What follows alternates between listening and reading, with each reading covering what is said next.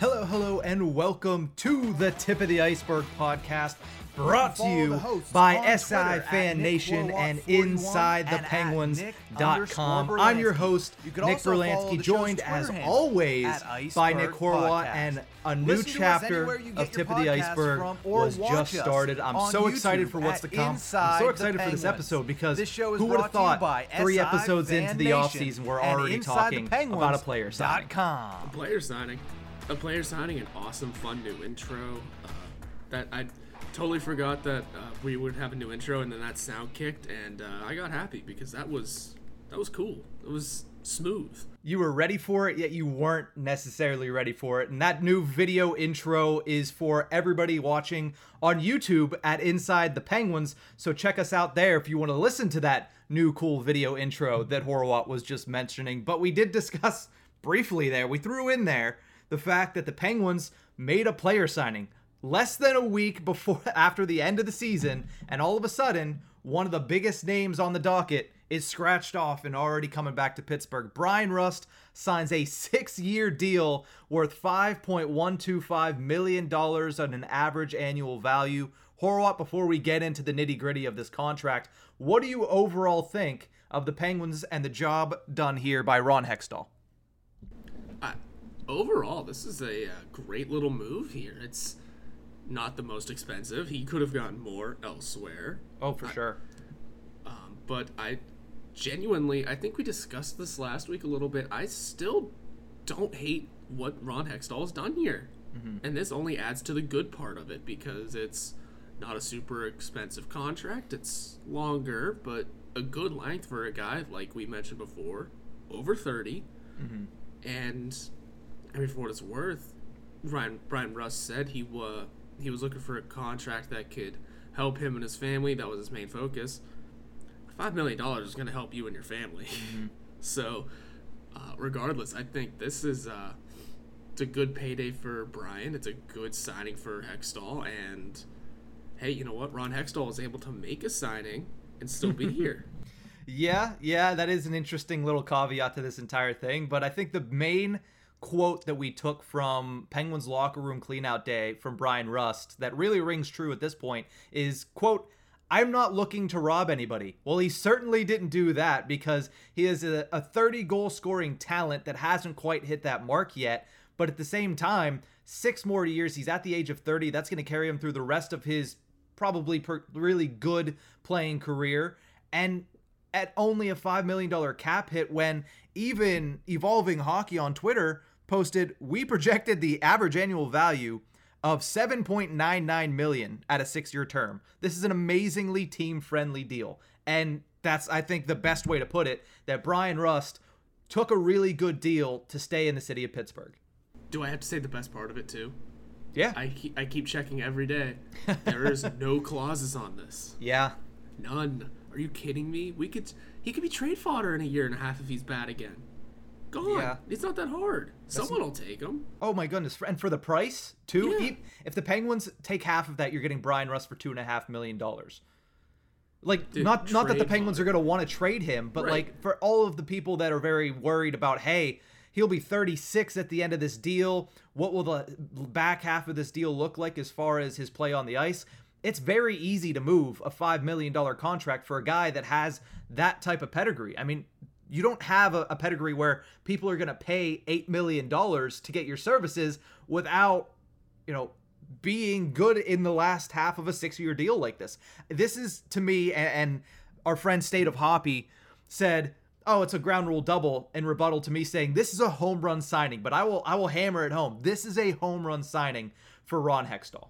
Ground rule double. That's good. No, this is absolutely a home run. Like I said, he's 30, so it's good that we didn't sign him for 8 years or 7, whatever those max contracts are. Yeah. We got him for $5.125 whenever Evolving Hockey was projecting something over 7 to 8. Yeah. No clauses. So really, like I said, if after year 3 or so, if we're like, you know what, we've had enough of it. Mm-hmm. Maybe there's a new GM. Gone. Easy. This isn't the Jeff Carter deal where it's he's locked here and we don't know what to do with it. No, it's if he is in one bout of inconsistency, that's long enough to be worrisome. All right, who wants him?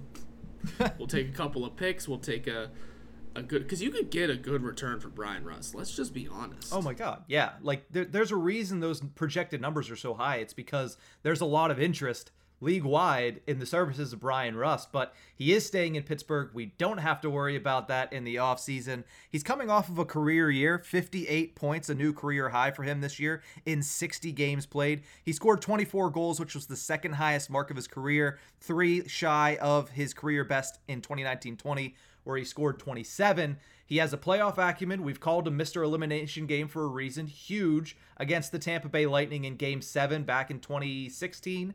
And the fact that he's a 2-time Stanley Cup champion, and there's a little bit of a tax on that as well when you hit the free market. So I think the Penguins, Ron Hextall specifically, and Brian Rust, because this deal does not get done and does not look this good without Brian Rust's love of the city of Pittsburgh and love of the Penguins organization. So all parties involved did a really good thing that's really going to help out the Pittsburgh Penguins here. Yeah, and you mentioned his career highs. I mean, the guy hasn't had a chance to play 82 games yet, really. I mean, if there's one drawback to Brian Rust, it is his inconsistencies and his sometimes issues with staying healthy. But in that 1 year you're talking where he had the career high of 27 goals, he was perfectly healthy all that season, which was shut down for COVID. So give this man a chance to play north of 70 to 80 games, and we're going to see career high numbers if this pace continues. So it is a matter of keeping healthy and keeping consistent, and maybe that was a drawback to the big money that Hextall stole him of. Hextall probably looked at him and said, listen, you haven't played a full 82 yet. Granted, COVID year. Happens. But your inconsistency is a thing, and he struggles with injuries. So maybe there was a little leeway in Hextall's case, which, let's be fair, in negotiations like this, that stuff will get used. So he was able to use that to his advantage, bring him back for a hell of a price, and next steps are now the big dogs, because I'd say this is almost the barometer for what really is to come with the rest of our free agents.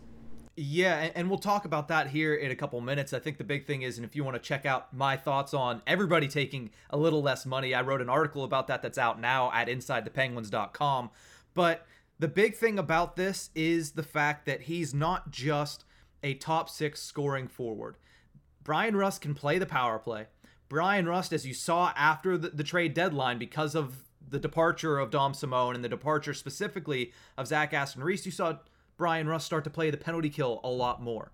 He's a guy that is fantastic in the shootout, even though he doesn't get used very often. He's great defensively, and when we talk about Jake Guentzel and the fact that he's not that defensive, we talk about Sidney Crosby, who is really good defensively, but Brian Rust is also, like we said, he played on the power or penalty kill. He's also a very, very good penalty killer. He's good in all facets of the game. And when you get a guy like that with the ability to score 30 goals for only $5 million, I cannot stress this enough. That is so good as far as contracts are concerned. I said last week, I'm not going to pay him more than I'm paying Jake Guentzel if I'm the Pittsburgh Penguins. And not only did they not get there, they saved basically $1 million a year. It's just an amazing, amazing deal all the way around. I know there's some drawbacks. It is a 6-year deal for a 30-year-old. I'm looking at that, but we already talked about that. The movability of this contract makes the term not that, scary going towards the end of that contract. So I really liked it, specifically because he's an all-around player. He has the ability to score 30 goals in a season if he stays healthy. He can play top line, second line, shoot. At the end of this contract, he could be a good third liner that puts in 10 to 15 goals a season and plays defensively responsible. That is perfectly fine. But at the same time, I mean, you just look at this contract and the deal that was done. You mentioned the Hextall caveat. Hey, he can still pull the trigger. Hextall will be talking to the media with his year-end press conference at 3 o'clock today, which is Monday, May 23rd. We will not have the results of that, but we will obviously be discussing it later this week on another episode of The Tip of the Iceberg. I was not surprised because of how good the contract is for all parties involved. I feel like if he is in that situation where, Fenway Sports Group is like having him on probation, as it were. Please literally write out our future. Yeah, I think he would have to probably go through them with everything, but the second this came across their desk, they'd be like, yeah, just do it. Yeah, I do still think it is impressive that, like I mentioned, the literally writing out of the future. of the organization. I mean, let's just tell it like it is. If he handed in a paper that was a failure, if he handed that essay into the teacher and the teacher went, "This is a bad thing," he'd be gone. Yeah, they would not have waited on it. We discussed the Ray Shiro firing from 2014. We saw all the parallels right away. It was shortly after a 3-1 series, blowing his 3-1 series lead against the New York Rangers, and Ray Shiro was fired 3 days later. Mm-hmm. We were on the 4th day recording our podcast saying, well, he's made it an extra day, and we weren't sure if we were going to be talking on a new episode with Ron Hextall still as our GM. Mm-hmm. Well, here we are, and he's making moves. Not making moves, but he's making signings. Yeah, I'd say that for at bare minimum, that is the step in the right direction of Hextall is staying here. Mm-hmm. Because, things may have looked iffy, and there was some question marks around, hey, his love for Jeff Carter is going to get in the way of things. His but his staying put in a lot of situations and being too passive quiet on fronts, too passive, yes, might get in the way of things. Well, he put the essay in. I guess they liked it enough to let him sign Brian Rust for 6 years. Yeah. So, does that mean he's here to stay? They're also giving him an end of season press conference. They're giving him a press conference. Mm-hmm. Sorry, I can't think this morning. Yeah. But they're giving him a little press conference here. Mm-hmm. I mean, I don't think he'd get to the press conference, especially if he was gone. Sure, maybe Fenway would have to act fast, but to keep Ron Hextall around, you have to make these signings that we have to make or want to make these negotiations, like Rust, Malkin, Letang. Mm-hmm. We need someone in here now who's going to get those negotiations started. We would have probably not already seen it, but I think we may have already seen it had Hextall been out the door. Because we would have to find the new GM, have him in here, and then the new negotiations would have to start. Yeah, we're giving Hextall his press conference. I think he's here. Well, here's the thing. For the sake of not going over this every single episode until he either leaves or until it's puck drop next season. Yeah, until it's puck drop. If he is not fired by, let's say, the end of the conference finals, then he's not going to go anywhere. And that's still pushing it. Like, I was thinking of saying, like, if he's not gone by the end of this week, he's probably not going anywhere. But at the same time, to give a little bit of leeway, because Fenway Sports Group, I don't know the pace at which they work, because I've never, covered a team that they currently own, because I don't cover attention to the Red Sox. I never paid attention to Liverpool. So, to be completely honest, I'm not really going to get into the rest of that. We'll see what happens with that, but as of right now, a good signing of Brian Rust. And here is where that leaves the Penguins' starting roster heading into next season. As of right now, lots of question marks still. Gensel, Crosby, and Rust, at the very least, the Penguins will have a top line. Zucker, no second-line center, no right wing. Rust is technically the only right wing that is currently on the roster. McGinn and Carter on the third line, and O'Connor, Bluger on that fourth line. And this is just of players that were on the NHL roster at the end of the postseason. So this is what we're working with right now going into the offseason, Rust being obviously the newest addition. Yeah, because you could dig into the minors a little bit and fill in some spaces. I mean, you could add Zahorna, Puustinen, all those guys if you wanted, but this is realistically what the lineup is looking like right now. I don't even think Zahorna has a deal right now. I could be wrong. I was just looking for that because I know he was one of the names. I thought he signed a 2-year deal last offseason, but nonetheless. Nonetheless, of course, I just can't find his name, that's all. Or even, you said Puustinen. He definitely has 2 years. He's a left winger, though, so there's a little bit of a issue there. Zahorna, yes, 2 years. All good. Yeah. I mean, you could fill names whatever you wanted to do. Philip Hollander could slide in there if you really wanted to. Mm-hmm. But I think for a future discussion is going to be what we do with some of these minor leaguers. That are they ready? We need some minor league experts to discuss with that. But the time is going to be soon for some of these names. I think that's for sure. And this lineup right now, hey, you know what? For what it's worth on the outset, it's not terrible.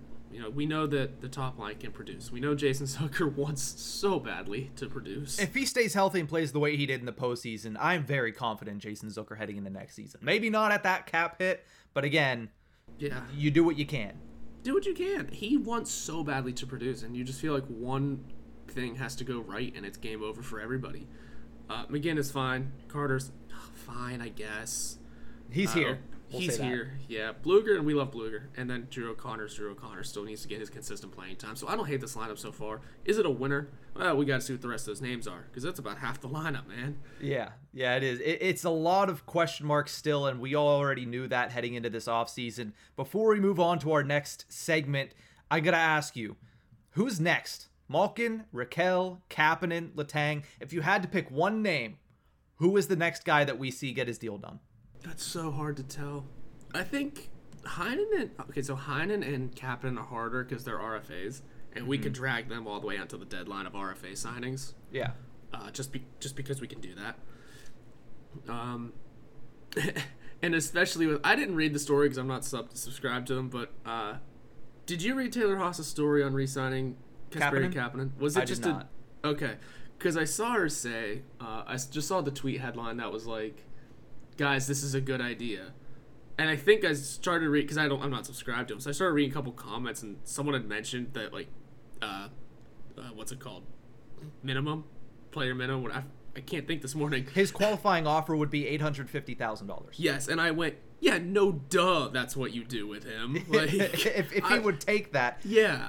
The article that I wrote this morning, and not to give it away, has a number higher than that is more realistic for Kasperi Kapanen, but also on that type of show me deal, as you like to say. Yeah, absolutely. He's definitely not worth, what is he making now? Where is it? 3.2? No, it's going to be lower. It has to be lower.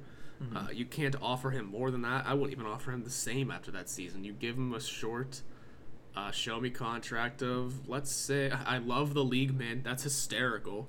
But maybe like $1 million, $2 million. But yeah. I was just trying to read through comments because I'm not subscribed, and I saw someone mention league minimum, and I went, well, yeah, you offer him league minimum. That's probably what we did with Murray. Well, you can't offer less than that. So thank you so much, Captain Obvious. But either way, I think if there's anybody that's going to be next, it's going to be Malkin. I think so too. Yeah. I think Malkin gets done next, just because he's already said so many times, like, listen, I have a family and I want what's best for them, but money's not an issue right now. Like, I'm a pretty rich guy, if we remember. That was the first thing he said the first time that he was asked about it. So I think that it's Malkin. But we're going to move on here, and let's move over to the back end, because the Pittsburgh Penguins kind of have a logjam when it comes to their defense right now. The only free agent is Chris Letang, and we just had the graphic up. So if you follow us on YouTube, here's the graphic of the defense. Looks like it's pretty filled out comparatively to the forward side. Dumoulin with nobody on the right side. That was Chris Letang. He is currently an unrestricted free agent. Marcus Pettersson, Marino is the second pairing. Mike Matheson, Ruhwedel is the third pairing. The big thing about all of this, 4 of those 5 guys signed get paid over $4 million against the cap. Horwat, first and foremost, everybody wants to see Chris Letang back, but does a defenseman need to be traded in order for that to happen? I think so. Looking at the amount of money we're spending on defensemen and how many of them are locked up to next season, I think it's perfectly okay to ship one off. I'm not going to say a name quite yet, but it's okay to ship one off and maybe get a forward back, maybe get a draft pick or 2 back, because you also forgot to mention Nathan Beaulieu, but that's okay. Because he's a free agent. Yeah. Exactly, because we have Mark Friedman floating around. We have young, again, minor league defensemen who could come up and play. We have Juuso Riikola, who's going to be a free agent again. I just think he's going to Europe, though. His time is done. Yeah. It's the Chris Letang, between Malkin and Letang, Letang's going to be harder to replace. Mm-hmm.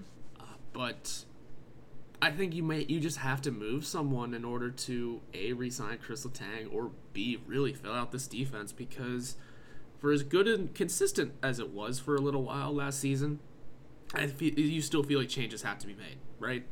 They have to be done. It's good to see John Marino picked his game up in the postseason last year, because he's going to be around for a long time. Mm-hmm. And, I mean, Dumoulin, we love you, but it's modified, no trade. It's hard. It's hard to ship him out. Do you really want to start next season with 2 brand new first-line defensemen?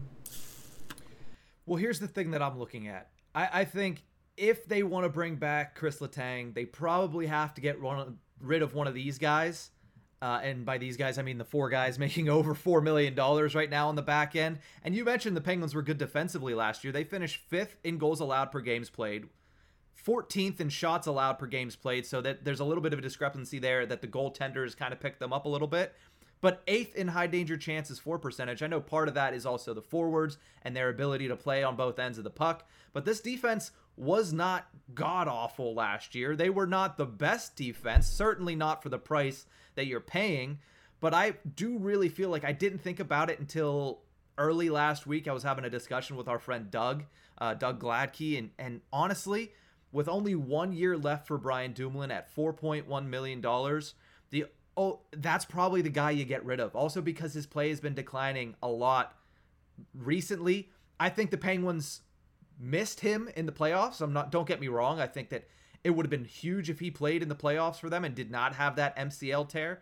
But he's also coming off of that, which is going to make him harder to move, specifically for the $4.1 million. So you would have to get a lowly team that's not expecting to do anything next year, i.e., the Coyotes, to eat that contract, and you're going to have to probably pay for that. And I'm not necessarily sure the Pittsburgh Penguins are ready to do that. It's been 2 seasons that they've been rumoring Marcus Pettersson. So I think if they can't get rid of Dumoulin with that 1 year left, because it's probably the easiest move despite him coming off the MCL surgery, Marcus Pettersson might be the guy. Not that he's bad, but just there's too many guys and not enough cap space. And honestly, the Penguins should not be giving up on John Marino, specifically after his performance in the postseason. And even though Mike Matheson has 4 more years at almost $5 million, the highest cap hit of all 4 of these guys, he's your best guy back there right there. He's your best puck mover. And if Letang does not come back, he is your number 1 power play defenseman. Which, honestly, there were some points during the playoffs, especially because we just kept giving up shorthanded breaks. I wanted to see it anyway, even with Letang on the team. I think we've been talking for years, before me and you met, I think. We've been talking about how bad the Penguins' power play can be, and a lot of it can stem from the blue line, because we're giving up these shorthanded breaks. Why not take Letang off the top unit just because someone might be a touch better? I think it was back when we had Niskanen, I was thinking of this. Like, Matt Niskanen can rifle it. Yeah. Give him the shot on the top unit over Letang and just see what happens. What's the worst that can happen? You piss off a star? What's the best that can happen? 2017 playoffs, Justin Schultz. Exactly. When Letang was out. Exactly. Letang isn't, as much as we do love Chris Letang, and he is a power play performer, don't get me wrong, I don't know if it's first line anymore. If it is, fine. But why not give Mike Matheson a try up there? Why not? Yeah. And another thing about shipping off Pettersson, if you do it, you got to do it now, because guess what kicks in next season? Modified no trade. You know how many of these defensemen have it? A lot of them. A lot of them. We know Letang has one, but his contract is up. Matheson, we know, has one. Somehow we got him with one.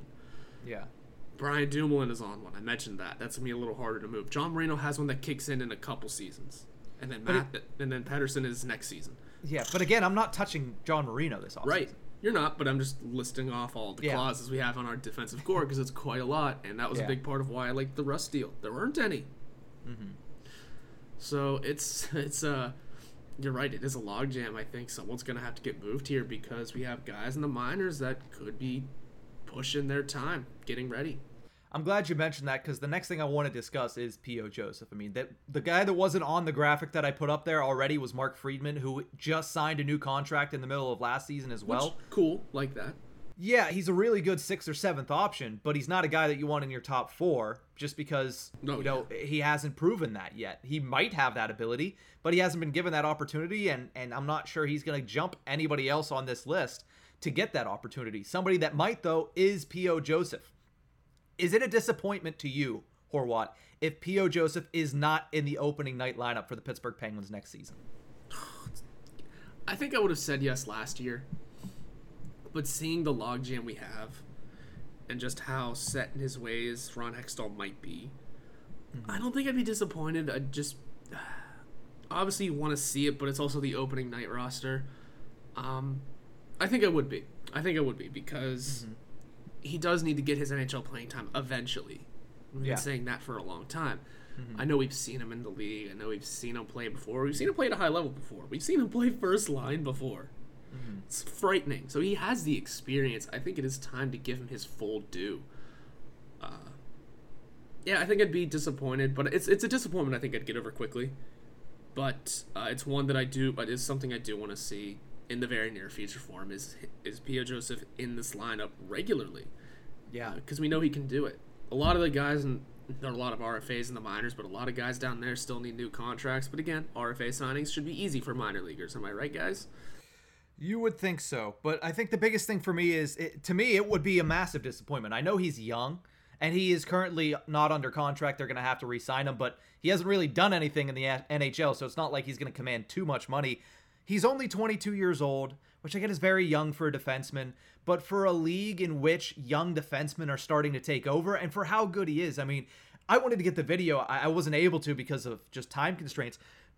Chris Letang mentioned him and brought him up in his end-of-season press conference without being prompted at all. He said, there's a lot of good young guys here, like P.O. Joseph, who are going to need to start making an impact soon. And that's nothing against P.O. Joseph, because he's been great in the minor leagues. He was good, as you mentioned, in the times we saw him in the NHL. He only played 4 games for the Pittsburgh Penguins last year at the NHL level. 0 points, but in a small sample size, 63.95 expected goals percentage at 5-on-5. That is fantastic in a small sample size. 13-10 in high danger chances for, and that's while being deployed as the third pairing defenseman alongside a guy like Chad Ruhwedel, who's been great, but again, not where P.O. Joseph is normally going to be deployed if he's a full-timer in the National Hockey League. So I would be very disappointed if P.O. Joseph is not on that opening day roster. Like I said, I'm not going to sit there and sulk about it if he's not, but we saw it last season. The opening night roster is for experimentation of young guys. I would like to see Drew O'Connor, Valtteri Puustinen, and P.O. Joseph make that roster despite whoever the Penguins bring in, because one, they need to see what they have in these guys. These guys have all played in the NHL, Puustinen only 1 game, but all have that ability and haven't been given the opportunity. I want to see all 3 of them get that opportunity at the beginning of next season, specifically POJ. Yeah, and I know it's the AHL, but man, in 61 games last season, he had 33 points. He had 5 points in 6 games in the postseason. I mean, I know he's not a replacement for Chris Letang. Nobody is. Let's get that straight. But that's pretty close to the next best thing, especially when he's only 22 years old. And a defenseman, mind you. This is in the AHL, yes. But it's a defenseman putting up points. And Letang may have mentioned it. Sure, it may have just been one French-Canadian to another. But guess what?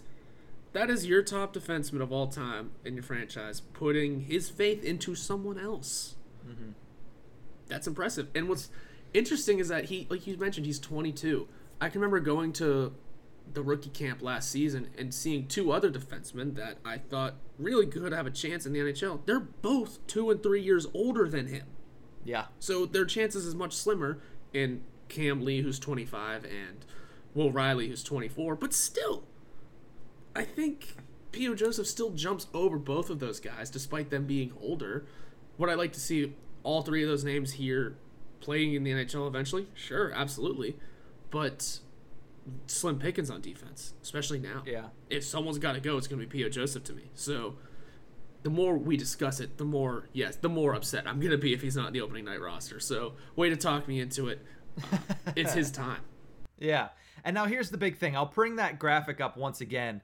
When you look at this defense, like I said, there's not much going on. Let's assume, not that we know anything, let's assume that Chris Letang doesn't come back. How do you install P.O. Joseph into this lineup if all things are the same right now, plus a P.O. Joseph? Gosh, it's tough.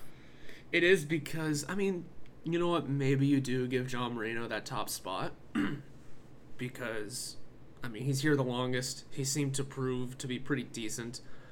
Maybe with that sort of pressure, things really turn around. Mm-hmm.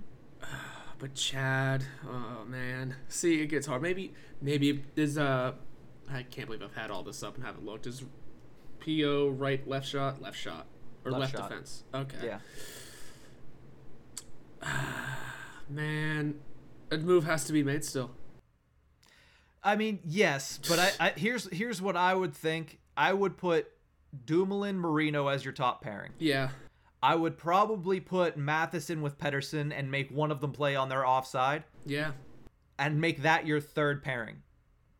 I think. Okay. Is that what I'm thinking? I don't remember. I had it mapped out in my head. I should have wrote it down. But I think it is definitely Dumoulin, Marino, possibly Matheson, Joseph on the second pairing. That's what I had. Matheson, Joseph on the second pairing, and then Pedersen, Ruhwedel is your third pairing. I was going to put Pedersen and Joseph together, but the one big knock on P.O. Joseph is that he's not filled out enough and he can't get people out of the net front, and neither can Pedersen. So you don't want those two guys on the same pairing, leaving that net front that wide open. So that's what I have. Sorry, I kind of just talked through it right out onto the podcast. But Dumoulin, Marino, Matheson, and Joseph, Pedersen, and Ruhwedel, that's my defense core. All things considered if Joseph signs and Letang doesn't.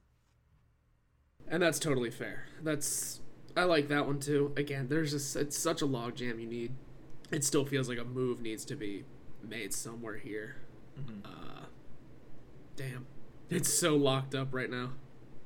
It is. It's why we called it a logjam. I mean, there's so many guys in there, and like we mentioned earlier, 4 of them are getting paid more than $4 million. Ruhwedel just got a new contract for 2 years. Friedman just got a new contract for 2 years. These guys are all signed for a long time. The one missing piece, obviously you need to re-sign P.O. Joseph, but the missing piece is Chris Letang. And that's what this defense was built around. That's why I think if Letang goes somewhere else, that much remains to be seen. But if Letang goes somewhere else, you're going to see a lot more changes because this defense was built to be built around a guy like Chris Letang. Yeah. I think there's a lot of discussion to be had for who could replace him too.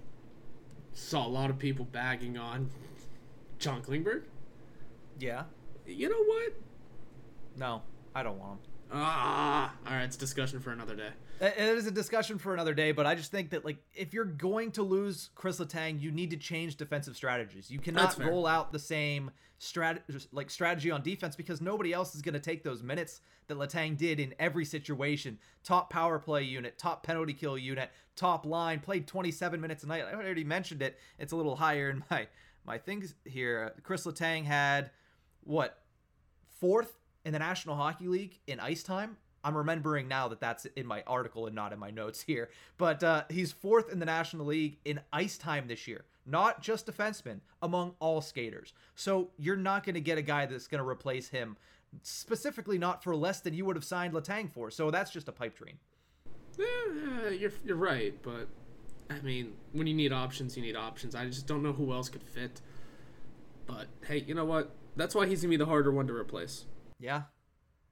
It's going to make it's much more difficult to replace Letang than anybody left. Yeah, it is. I mean, it's hard to get a second line center. I understand that. And it's hard to replace a guy that, emotionally does what Evgeny Malkin does for Pittsburgh Penguins fans. But at the same time, the way that Letang has played and the level at which he's played and the way that the entire position is built around him on this roster, it makes it that much harder for him more than a guy like Malkin, where you're going to have to overpay probably, but you can get a second line center, and it's not going to be the same. I understand that, but still, that Letang stuff is hard to replace, and it's impossible. I don't know why I'm saying hard. It's impossible. It kind of is. And you mentioned the Malkin thing. There's a decent amount of high-level forwards hitting the open market this year. Trades are always possible. Things could happen. Penguins could sign Claude Giroux, I said high level. Chill. He's medium level on a paper tiger right now in the Florida Panthers. But let's finish off this show with our weekly Pens poll, as we always do. Even though new platform, same old stuff, we're doing a weekly Pens poll. Which of the Pens' big 3 will return alongside Sidney Crosby next season? A lot of people in Pittsburgh Penguins land say, you know what, we just discussed replacing Chris Letang. That's probably what they're going to have to do. 36% of the vote goes to just Malkin being returned to the Pittsburgh Penguins. Both Letang and Malkin, I don't know why I put but both Letang and Malkin, 33%, right underneath that. So there is hope that both of them will return still. Just Letang, 25%, and only 6% of people think that neither of the two stars will return. So I think both of us are in agreement that Malkin is probably the guy that is most definitely coming back. Letang is the one with more question marks. I like that the lowest percentage here was that both are gone. Yet that's the crowd that's the only crowd you hear from, because everyone that anyone. It's a perfect representation of Twitter. I've talked to people in person that think they're both gone. Like, yeah, it's funny that the lowest percentage here seems to be the loudest percentage out of this, because everyone seems to think they're both gone. It seems anyway. Yeah. I just don't think Chris Letang's going to budge on what he wants. Mm-hmm. Malkin might, which is fine. I don't think we're going to get him at 5. That rumored $5 million contract offer for both of them. My goodness. No. Yeah. I said call Malkin's bluff. You didn't have to listen to me. I mean, don't get me wrong. Again, Malkin, like I said, is going to be way more lenient anyway, I feel like. So you could start Malkin off with 5 and be like, let's go from there. Figure it out from there. Letang might actually look at that as an insult and be like, all right, now we see what we're about. Yeah. So I think, if anything, my best guess on this poll would be just Malkin, just because I don't see Letang budging, and I look at Malkin as a priority anyway. So it hurts, because that's the harder one to replace. Are there names in mind? I had one particularly, just because it's been the one thrown around, and genuinely, I think he wouldn't be bad if we really needed the guy there. And I don't know. I also don't. I know Lemieux is a minority owner. Yeah. But I still think he's going to have some say in the Malkin situation, just because he's said before he watched Jágr leave. And I'm going to keep saying this until Malkin leaves. He watched Jágr leave. He's not going to let it happen again, regardless of age or ability. So settle in, guys. If Malkin is bad next year and old, he's stuck here, I think, because Lemieux's not going to let him go. Now, I know hockey players are very superstitious. They really like having their contract numbers in their contracts. They like having their jersey numbers in their contracts. Such a weird thing now, and I don't like it. Does Evgeny Malkin go for $7.1 million, and is that a deal that you would be okay with him signing? That's a $2.4 million discount on what he's been making for the last decade. You know, yeah, I think so. I don't hate that. 3 years, 7.1. That sounds decent. I mean, but, like, what's he genuinely worth? We need Evolving Hockey on this. What's he actually like going to be worth? I don't subscribe to Evolving Hockey. I tried to look it up and they're like subscribers only, but I was like, I'm poor. I can't do that. But I guess I'll make my own metrics, I guess. So that's honestly that's far and away. That's probably not going to happen. But 3 years is what he's looking for. $7.1 million. He was over a point per game. Even though he's aging, I think that's a really good deal. You probably have to give him a no-move clause, because I'm sure that's what he wants. Yeah. Or at least promise that he's not going to be moved. But the guy was, again, over a point per game coming off of a knee surgery. Yeah. He's going to be able to have the entire offseason off and not be rehabbing a surgery, rehabbing an injury. So, honestly, if you sign that deal, that's great for the Penguins. That $2.4 million, we already saw Rust went up, I believe, what was it? 1.6. So you'd still have another $800,000 there. You can go sign another league minimum player for that. Yeah, you could, or bring someone up, and then you can save money in other areas as well. Yeah, I like 7.1. Looking at it now, if you really wanted to hide it, you can make the cap hit 7 just to make it easy, and then figure out that other 0.1 and salary stuff. I don't know. Contracts are weird, but it's easy enough to make a 7.1. Contract offer for Malkin. I like it. It is it is very weird seeing people do that contract jersey number thing. Sid started it, but his made sense. Well, his was what, 8.7 per year, $87 million total, because it was 10 years. Yeah, and that was a massive deal at the time. Yeah, and now look at him. Yeah, I gotta see where his salary ranks in the National Hockey League, because it's probably might be outside the top 20 at this point. I think it's still relatively high, just because NHL contracts aren't huge. How do I find that? I know I can find it. Well, I know. Somewhere. I don't know. I guess while you're looking that up, I guess I could continue to discuss this. But if Malkin doesn't, like, if you want to go with something lower than that, and if you're saying, hey, 7.1 still too high, and you want to do the whole numbers in contracts thing, Lemieux could really put a stamp on this and say, hey, I still have a hand on the wheel. 6.671. There you go. I hate it here. That's the average annual value for Evgeny Malkin's next contract. 6.671. There you go. That would be a very clear indication that Mario Lemieux is still very much hand on the wheel. And you know what? And that would just be a big old middle finger to a lot of people that want Malkin gone. For those wondering, Sidney Crosby is the 30th highest contract in the league per year, at least, in cap hit. Oh, that's right. Because I'm thinking like PK Subban made $9 million last year. Like I'm forgetting people like that. They're 30th. 30th. Yep. Because Mark Stone's 18th. Because we forgot he signed a giant deal. Evgeny Malkin 15. Yeah. But I mean, like we said, his is up. I mean, let's just genuinely talk about, like, if we're talking Carlson and Burns and Taves and Kane. Yeah, because you could run down this list and ask how many of these are bad deals. You go Connor McDavid, Artemi Panarin, Austin Matthews. Yes, good. All good. Okay. I thought you were saying they were bad. I was like, Connor McDavid has more.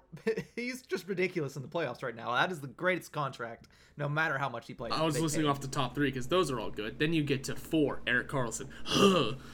5, John Tavares. I mean, it's high, but yeah. And then Drew Doughty. Again, it's high. Mitch Marner. Okay. Jonathan Taves, Patrick Kane. Well, Kane's still good. Taves is not what he was when he signed that. And that's just the top 9, because then Carey Price is 10th, so. Yeah. A lot of those contracts signed back in 2012 to 2014, not looking fantastic as of right now. And some of them signed after that, not looking fantastic either. But that's going to do it for this episode of the Tip of the Iceberg podcast. First episode in the books for SI Fan Nation and InsideThePenguins.com. We will be back on Thursday with a new episode. Definitely going to be paying attention to the press conference coming up at 3 p.m. Eastern here with Ron Hextall's end of the season press conference. But that's going to do it for this episode. Check out the video on YouTube. Check out everything we got going on. And if you want more of our opinions, go to InsideThePenguins.com for exclusive articles by both me, Nick, our friend Jake, and our friend Noah as well. That's going to do it. We'll see you guys on Thursday. Have a great week, Pens fans. You can follow the hosts on Twitter at Nick Horwat41 and at Nick_Berlansky. You could also follow the show's Twitter handle at Iceberg Podcast. Listen to us anywhere you get your podcasts from or watch us on YouTube at Inside the Penguins. This show is brought to you by SI Fan Nation and InsideThePenguins.com.